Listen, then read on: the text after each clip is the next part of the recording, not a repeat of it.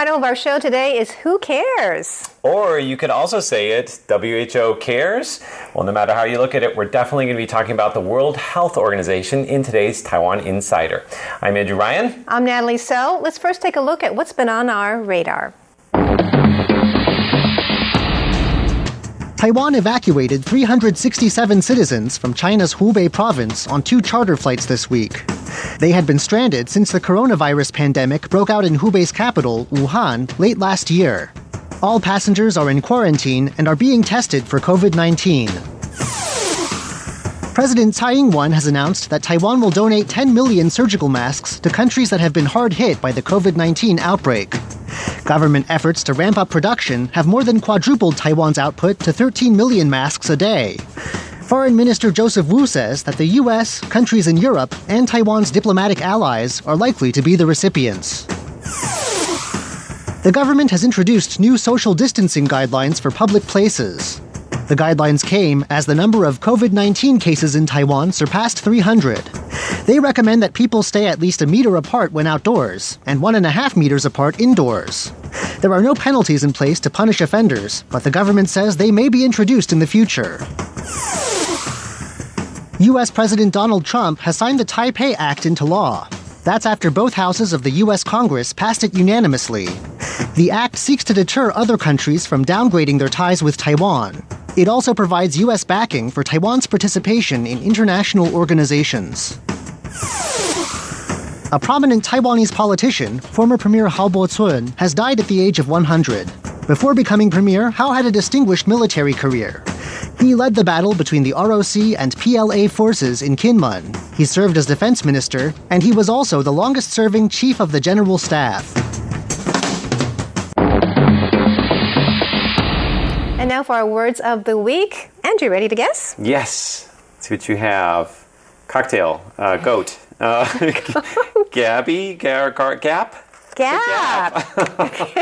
My former employer. Okay, we're not talking about that gap. There is a major gap between Taiwan and the World Health Network because we're not a member of the WHO.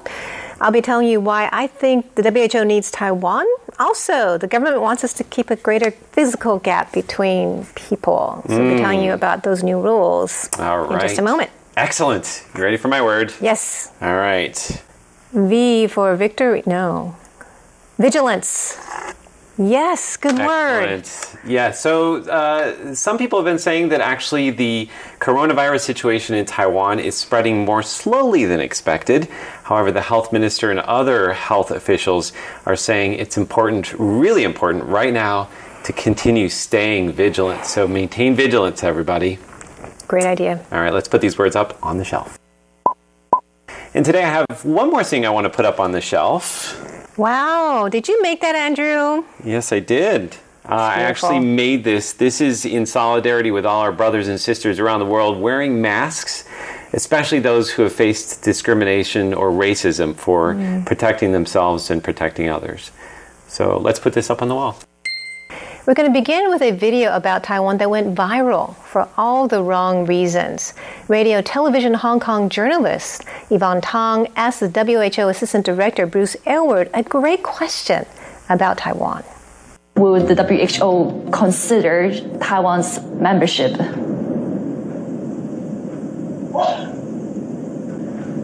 Hello? I'm sorry, I can't hear. I couldn't hear your question. Okay, yeah. Let me repeat the question. No, that's okay. Let's move to another one then. Right, because I'm actually curious on talking about Taiwan as well, on Taiwan's case. Now, at the end of the clip there, it looks as though he's actually hung up on the call in order to evade answering the question about Taiwan. Now, as you can imagine, that created quite a stir, and we'll be sharing some of those responses with you in just a moment in #Taiwan. But for now, suffice it to say, the response was so strong that the WHO came out the next day and said that it has been working with Taiwan experts.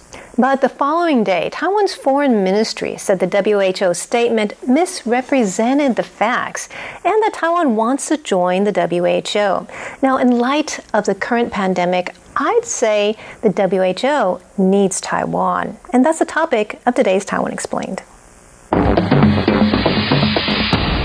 In today's Taiwan Explained, I'm going to tell you why the WHO needs Taiwan to become a full-fledged member. All right, Natalie, we have a minute on the clock. Are you ready to go? Yes, I am. Let's do it. When Taiwan heard about a SARS-like virus in Wuhan, it saw the threat before anyone else. On December 31st, it began monitoring passengers from Wuhan. The U.S. State Department spokesperson said December 31st, that's the same day Taiwan first tried to warn the WHO of human-to-human transmission. Chinese authorities, meanwhile, silenced doctors with catastrophic consequences.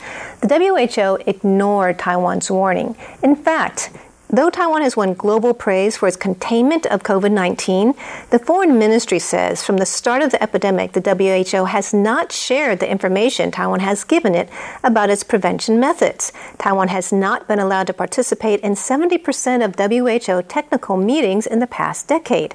And Taiwan can't participate in the Global Outbreak Alert and Response Network. Now, Taiwan lets experts rather than politics lead the way in health issues, like Vice President Chen Jianren, who is an epidemiologist. Oh, wow. Yeah. Well, when the world isn't clear what's going on in China, Taiwan can help.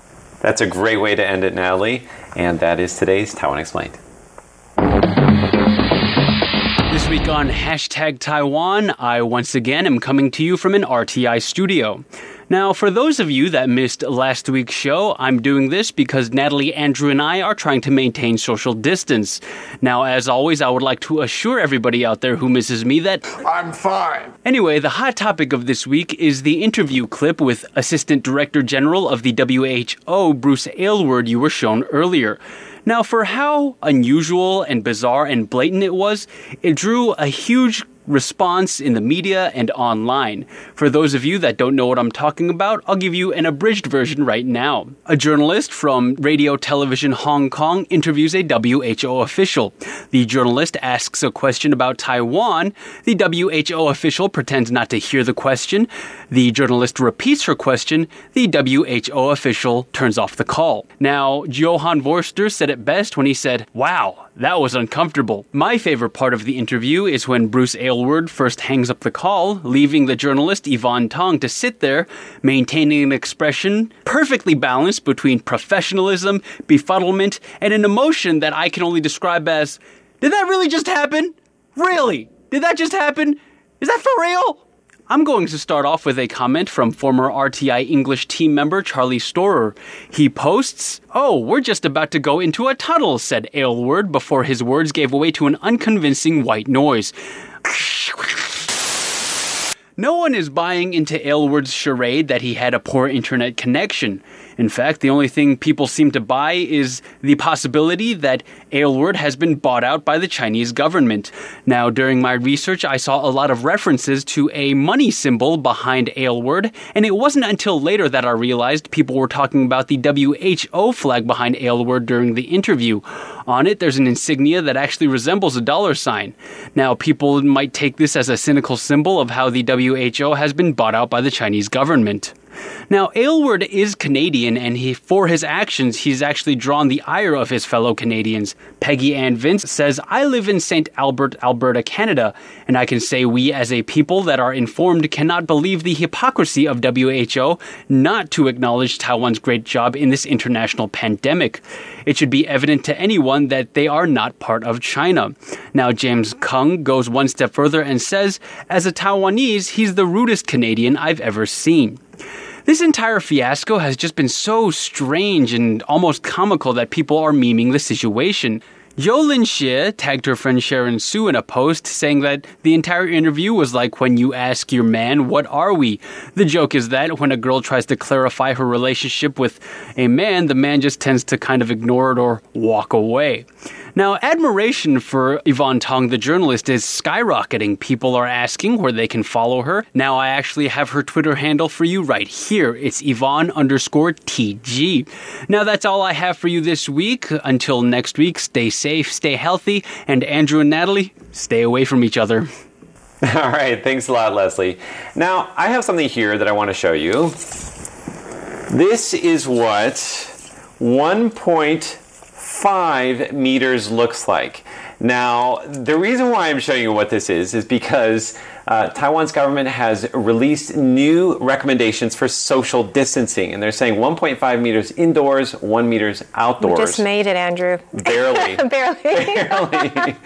So, how possible is it going to be to leave that much of a gap between you and your friends and family and people you don't know? Well, that's the question, because Taiwan is a very dense place. Let's have a look.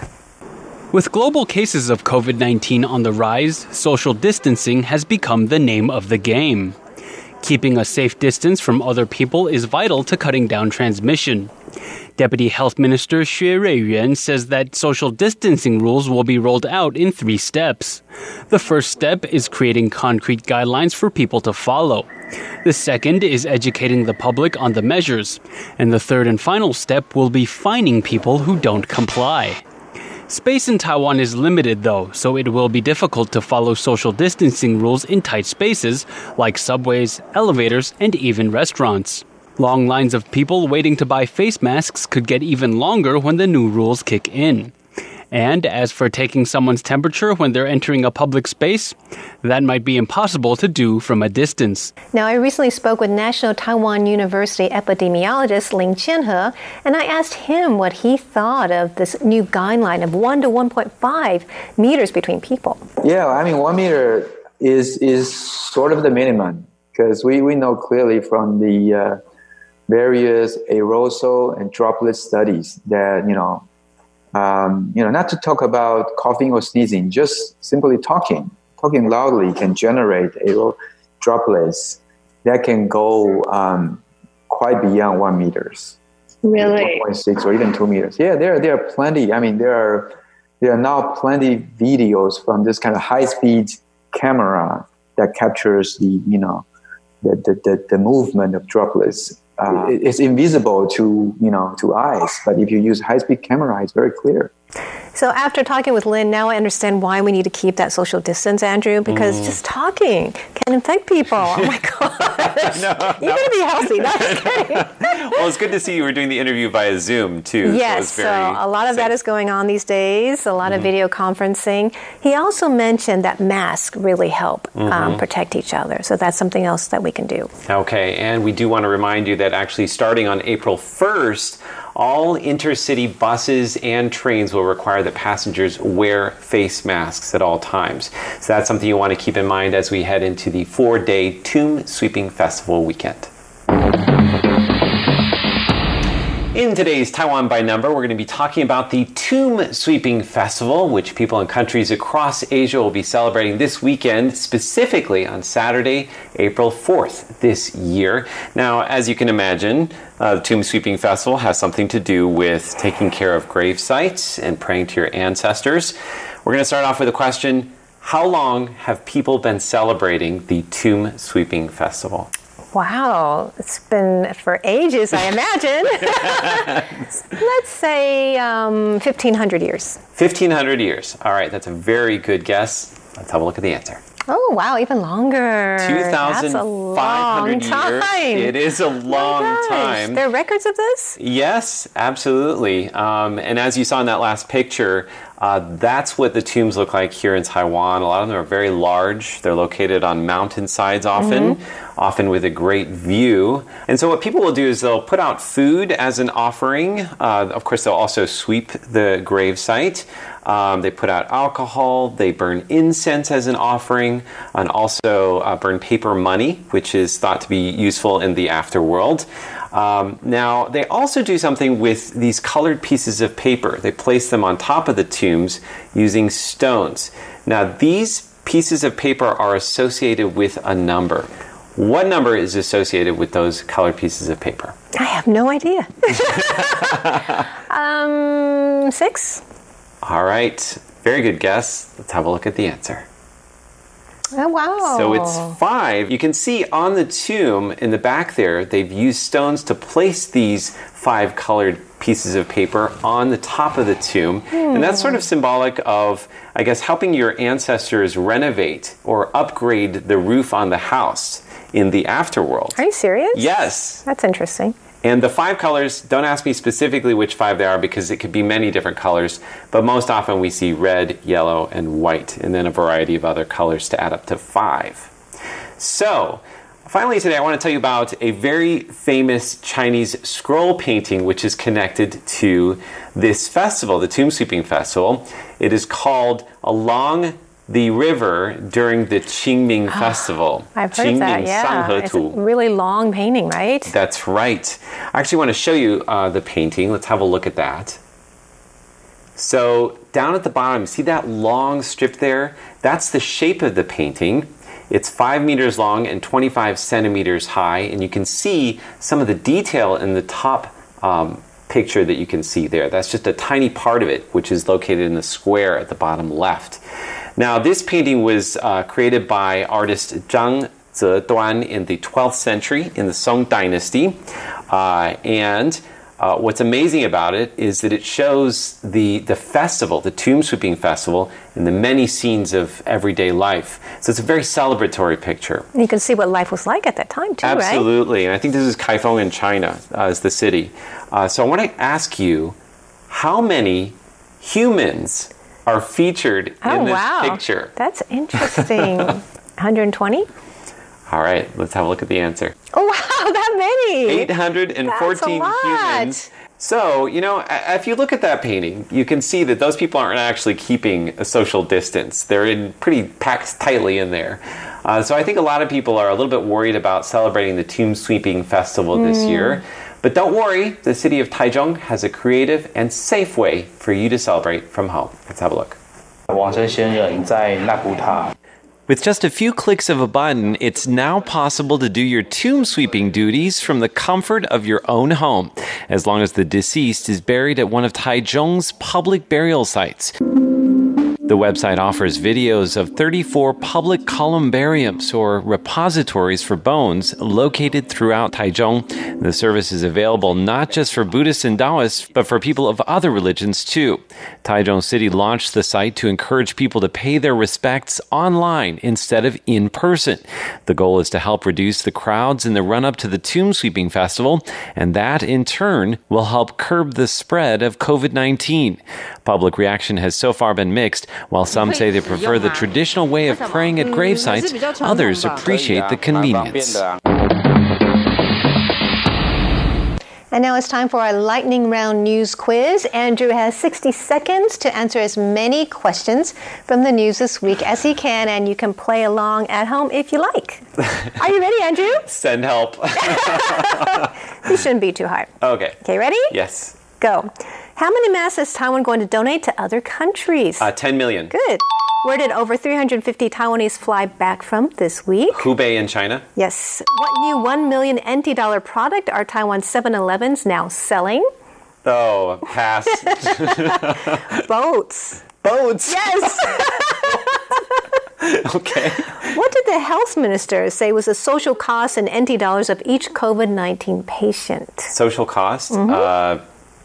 I don't know, $2,000. About 2 million NT dollars. Oh. Misunderstood the question. Okay. What U.S. officials spoke in favor of Taiwan's participation in the World Health Assembly this week? Morgan, Trump. Mike Pompeo. Oh, okay. Secretary of State. Taiwan is one of the few countries in the world where children still do what?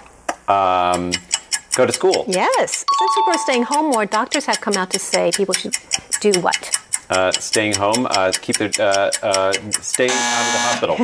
Exercise. Oh. That's because sitting too long, like 6 hours straight, increases the risk of stroke and premature death. Also, there is a research that came out this week about teenagers. And if they sit too long, they have an increased risk for what? Teenagers? Yeah. Like, I don't know, falling asleep? What do teenagers? They have a higher risk of playing video games. That too. Depression. Oh, depression. All right, that's our news quiz for the week. We hope you enjoyed this inside look at Taiwan this week. Be sure to connect with us on social media. Yes, leave a comment below. We would love to hear from you. And remember to keep that distance. That's right. For Taiwan Insider, I'm Natalie So. And I'm Andrew Ryan. Have a safe Tomb Sweeping Festival.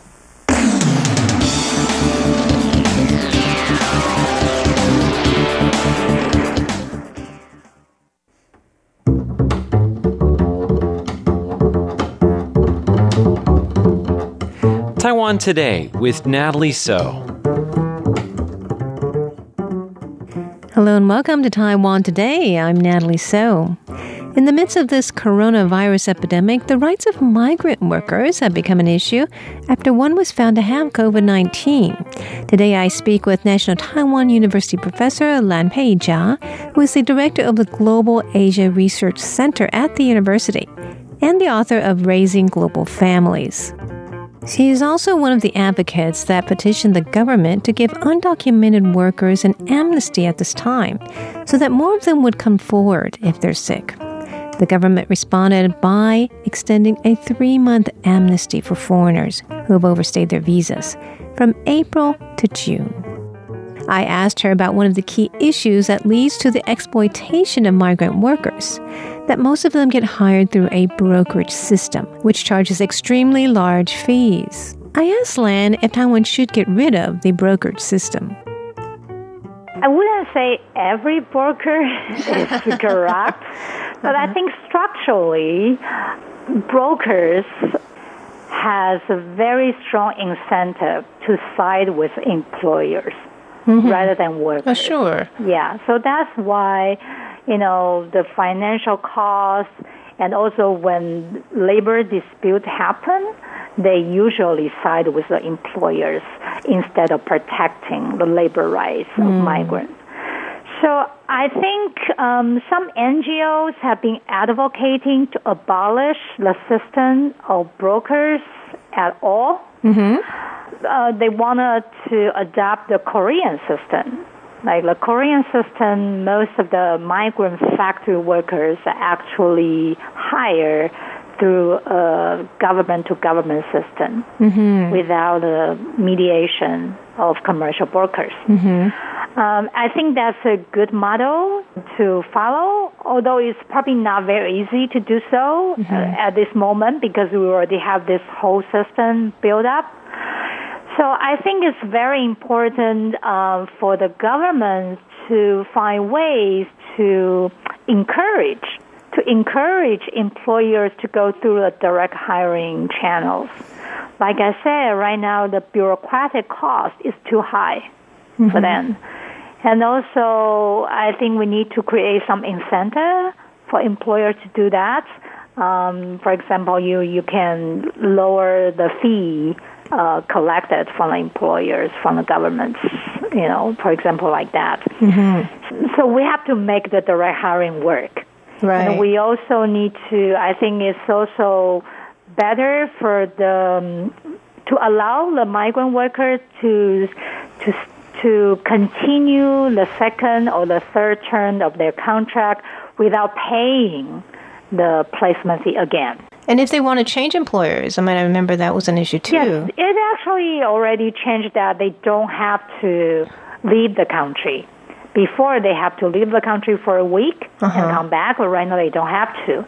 But still, in reality, we still heard that many workers are forced to pay placement fees again for their second or third term. It's a business, right? So I think that these companies are trying to make as much money as they can off of these workers. Right. And I think how to make the information more transparent, how to make the system more accessible for both workers and employers would also very important. So that's quite a big structural issue as well, right? Yes. So, but I think it's great that you and many of the other activists are speaking out on behalf of these migrant workers at this time. Yeah, and also I think it actually provides a good opportunity for the society to acknowledge and understand the structural problem. The whole system has been here for a long time. And it's actually an open secret in the hospitals that a lot of undocumented migrant care workers are working there. It's open secret. Everybody knows it. But because we need their labor, so people are turning a blind eye to the issue. So when they're undocumented, what kind of, of course they can be deported any time, but are they ineligible for health care and other things like that? Yeah, unfortunately, they are not eligible to the health insurance. And I know that some of them actually borrow the insurance card from their friends. No, so people can't tell the difference. Right, yeah. But for minor issue, like having a cold, that's okay. But for the COVID-19, you cannot use someone else's health card to get the service. So it's actually very critical, especially for those working in the hospital. They are the most vulnerable group. As the case we talked about in February, it is actually very important to know that all the medical staff members, the nurses, the doctors who took care of the Taiwanese patients, they are not sick at all. They are not. Only the care workers who got the virus. So that shows that it's really the care workers, especially the undocumented ones, who are exposed the most severe risk of health issues. Well, I think it's great that you're bringing their rights to the forefront, of the government's attention and public attention. I hope that the government will continue to watch out for these people. I think your message is really something that people need to hear, and even internationally. I mean, think about all the hate crimes that are going on. Right, I think that it's similar issues actually happening in other countries now. Yeah, there are a lot of hate crimes against Asians. Now in Taiwan, I think it might, you can see the similar xenophobia against migrant workers, right? When one of them has them, though it's because she was taking care of someone else who was a patient, right? Right. Yeah. So, but I do think that over the years, I think the Taiwanese society has slowly changing the perspective about migrant workers, especially the migrant care workers, because as you can imagine, there are more than 250,000 households are depending on them to take care of the elderly, the sick, the disabled. So people do realize, how much they have contributed to the Taiwanese society. That's true. What about new immigrants, the marriage, the spouses? Do you think that society is more accepting of them now as well? Yeah, I do think so. Probably even more so, because the marriage migrants, because they have been incorporated into the society even more, most of them become citizens. So, for example, in this COVID-19 crisis, the target has always been upon the PRC migrants, especially those who haven't changed their citizenship status. So, there is not much conversation targets Vietnamese migrants who have become naturalized. Right. And people are afraid that those Chinese spouses are bringing the of course, it has a lot to do with the virus coming from China and all that. But still, I think once they become naturalized citizens, in the image, they are more included and incorporated, especially if their children are Taiwanese citizens. Are you talking about both Southeast Asian and Chinese marriage immigrants? Yeah, I think so. Yeah. Well, yeah, I do see that the government has also opened up a lot of different industries, right? Teachers and tour guides and all kinds of jobs that they can take on as well. Right. Yeah. Do you think that their children are going to grow up being feeling just as much as Taiwan society as any other child? Are we talking about the children of Southeast Asian mother? Okay. Well, this is the issue. What the government now calls it the new second generation, right? It's a new term they have coined recently to replace the previous term, new Taiwanese children. Oh, so they're called, what are they called? Yeah, 新台湾之子, the new Taiwanese children. Uh-huh. So look at the changing of terminology. You will notice a changing perspective about these children, right? Before we call them the new Taiwanese children, it's carry very strong connotation of assimilation. Right? But right now we call them the new second generation. It's much more neutral and almost like recognizing their bicultural background as a neutral or even positive thing. So I do think the social perspective have changed, and largely in the context of new southbound policy. So I think on a symbolic level, the new second generation no longer suffer the discrimination they had before, because before they were questioned if they are Taiwanese enough because their mothers are not Taiwanese. But right now they are considered, something different. Something novel, right? But the different might be good one. Right, they have right, because they have this, multicultural background. That might be a good thing. Right. Not only for themselves, but also for the country as a whole, because they can bring us to Southeast Asia with all the connection and language ability. But that's on a symbolic level. But on an everyday basis, that might be different. So I think individual children may still suffer from minor discrimination or aggression on an everyday level. But I think the situation in Taiwan is slightly different because most of these children actually look very similar to Taiwanese children. Right. Physically, they could pass. So the difference is not so visible. So I think the challenge is really because the socioeconomic status of many of the households they grow up in.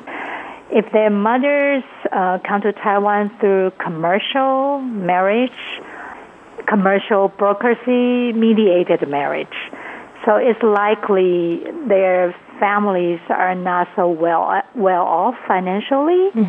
So it's actually a social class issue rather than ethnicity issue. That's true. Most of these marriages are with fathers of lower education, right? Blue collar, right. Or those who live in the countryside, remote areas. So the education opportunities are probably not as good as those in urban areas. Right. So some researchers actually found if we control the socioeconomic status, we actually see no difference between these migrant children and native children in terms of their academic performance and future development. Well, I think it is good to see that they are integrating into Taiwan society. Yeah, of course. They grew up in Taiwan. They were born in Taiwan. And they are very essential parts of Taiwan. Right. Yeah. Well, I think it's great that you and your colleagues are speaking out for the migrant workers at this time. It's important for all of us to really watch out for each other. Well, thank you. Yes. I think there's still a lot of issue for us to understand and handle in the future.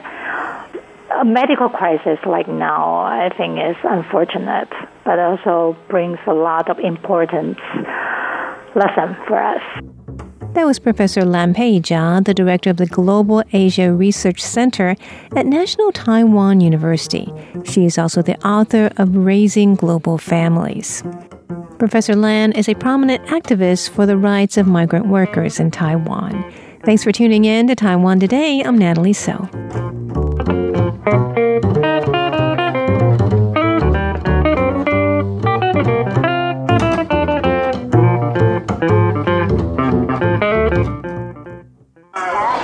Listen! Are you listening? This is the sound of my country. This is the sound of Taiwan.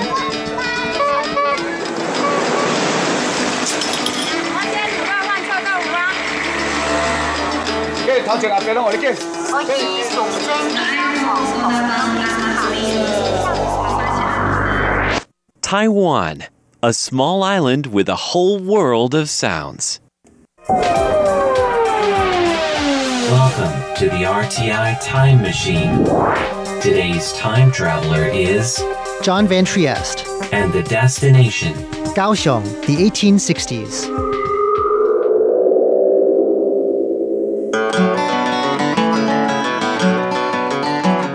On any given evening, rows of tour buses and columns of scooter-riding locals come out to the northern entrance of Kaohsiung Harbor. Not far from here is Shiziwan Beach, a fantastic place to watch the sunset out over the Taiwan Strait. Here, where Long Life Mountain meets the coast, there are many fine views to choose from.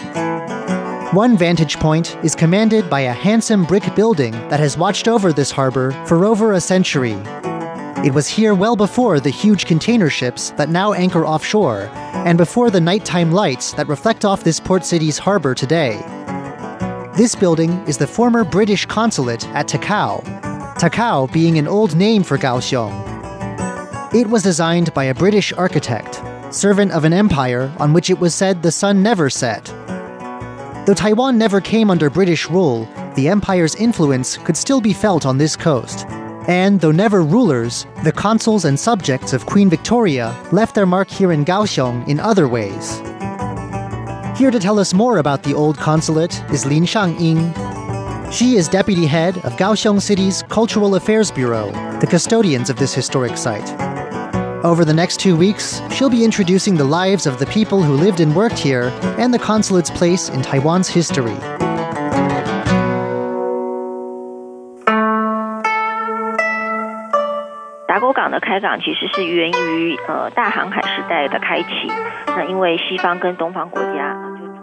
Ms. Lin says that Kaohsiung began to attract Western interest in the mid-19th century. Like most ports in Imperial China, it had been closed to foreign trade. But the Opium Wars that took place around this time saw Western powers force them open. In the 1860s, Kaohsiung was added to the growing list of places where trade was allowed.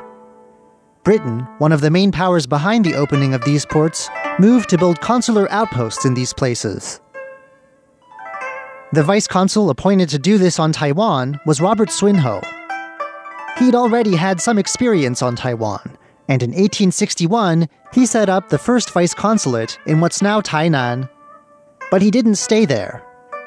但是那时候的安平港因为缺乏屏障，而且船的贸易 Ms. Lin says that in part, this had to do with a lack of natural protection for ships and difficulties with loading and unloading cargo.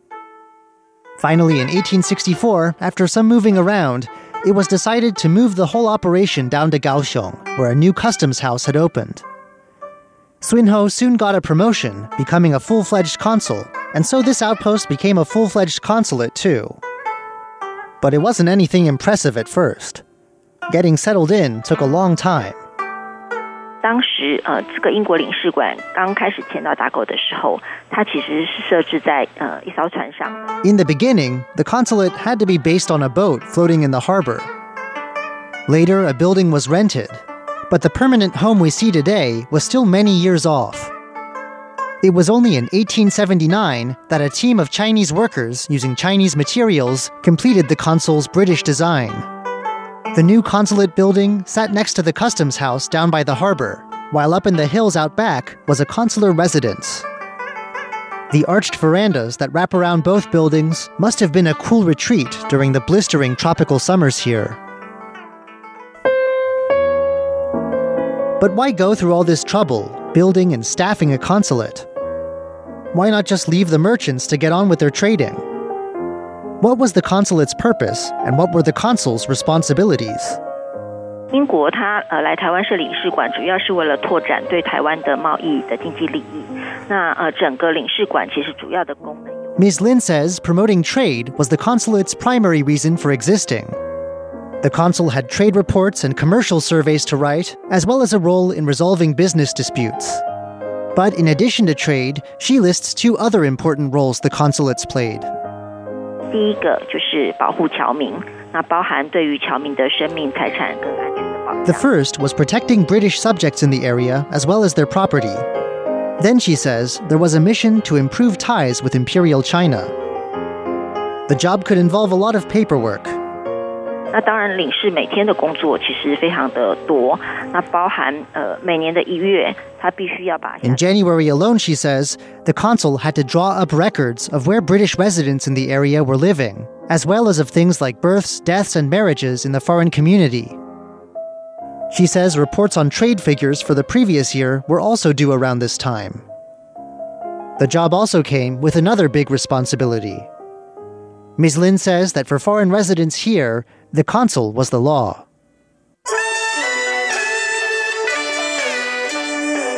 在那个时期，就清末的时期哈，英国领事他必须要独立行使领事裁判权。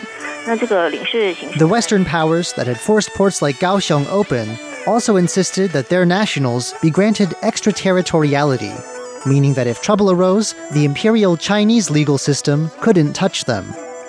In cases involving foreign nationals, foreign consuls were to have jurisdiction.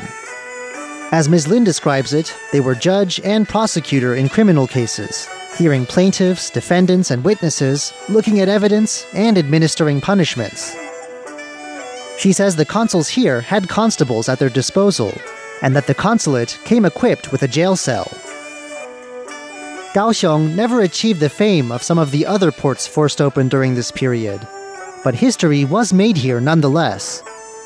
Today, the former consulate brings this history to life through a series of snapshots from the past, reenacted with wax figures on the consulate grounds. Through these scenes, visitors get to know some of the consuls who lived here, along with a few other 19th century people whose fates brought them to Kaohsiung over the years. Ms. Lin is going to guide us through these scenes to give us a look at who these people were and what they did.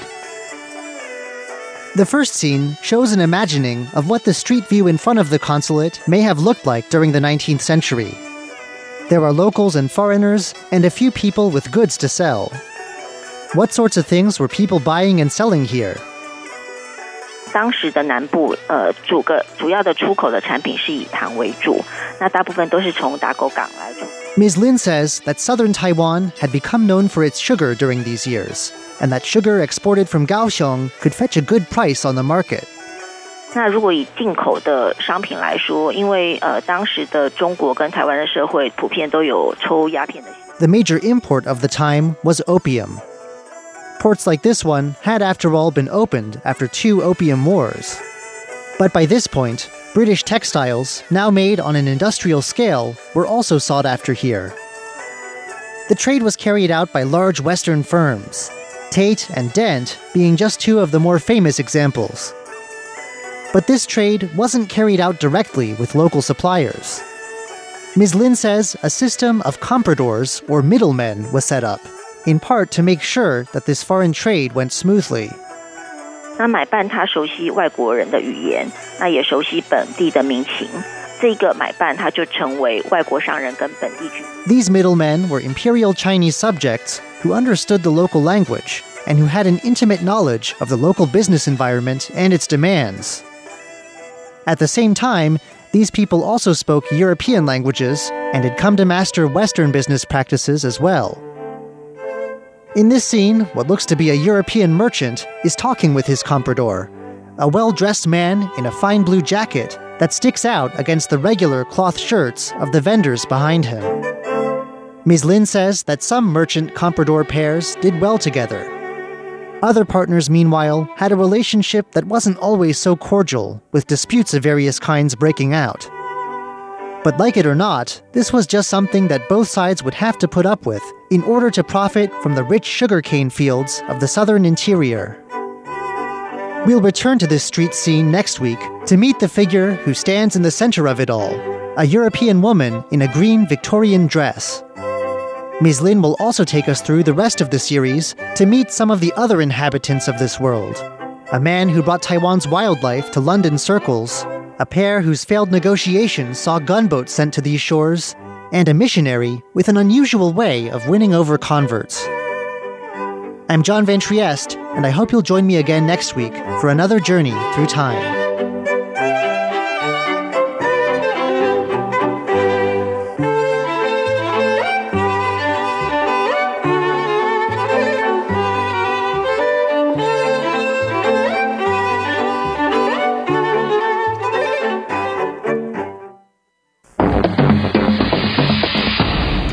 today's Taiwan Explained, I'm going to tell you why the WHO needs Taiwan to become a full-fledged member. All right, Natalie, we have a minute on the clock. Are you ready to go? Yes, I am. Let's do it.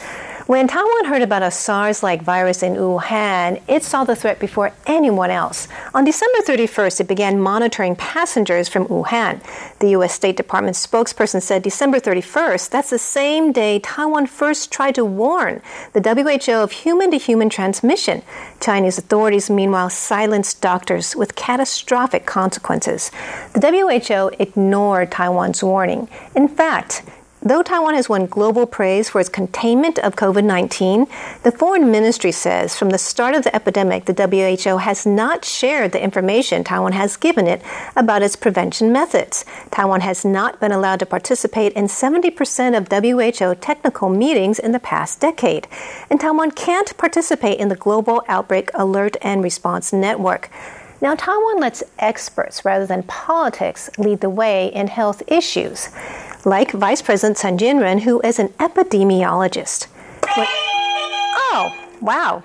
Yeah. Well, when the world isn't clear what's going on in China, Taiwan can help. That's a great way to end it, Natalie. And that is today's Taiwan Explained.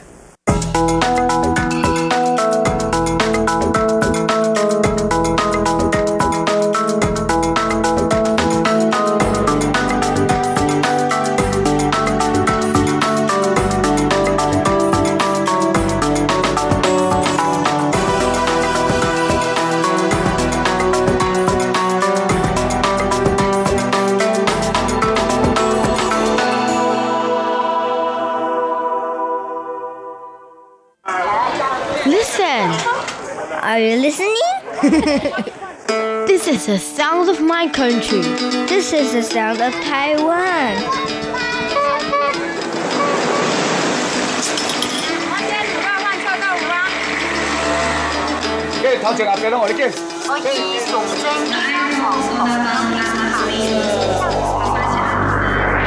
Taiwan, a small island with a whole world of sounds.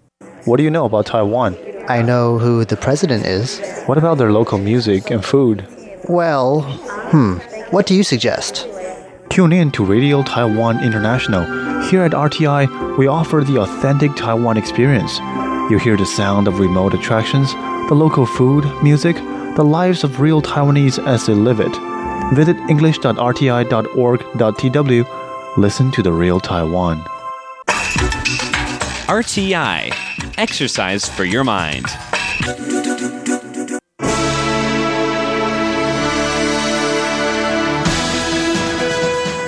Thank you for listening to Radio Taiwan International, broadcasting from Taipei, Taiwan. Check out our website at english.rti.org.tw. Again, that's english.rti.org.tw for the latest news and features from Taiwan. You can also listen to our programs and watch videos as well.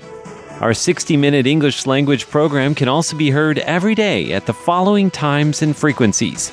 In southern China and South Asia from 1600 to 1700 UTC on 9405 kHz. Again, that's in southern China and South Asia from 1600 to 1700 UTC on 9405 kHz. And in Southeast Asia from 0300 to 0400 UTC on 15320 kHz. Again, that's in Southeast Asia from 0300 to 0400 UTC on 15320 kHz. We'd love to hear from you. Please send your comments to P.O. Box 123-199, Taipei, Taiwan. Again, that's P.O. Box 123-199, Taipei, Taiwan. Or send an email to rti@rti.org.tw. Again, that's rti@rti.org.tw. Also, visit us on Facebook. The address is fb.me/Radio Taiwan International. Once again, on Facebook, we're located at fb.me/Radio Taiwan International for videos, photos, and news of interest from Taiwan. Thank you once again for listening to Radio Taiwan International.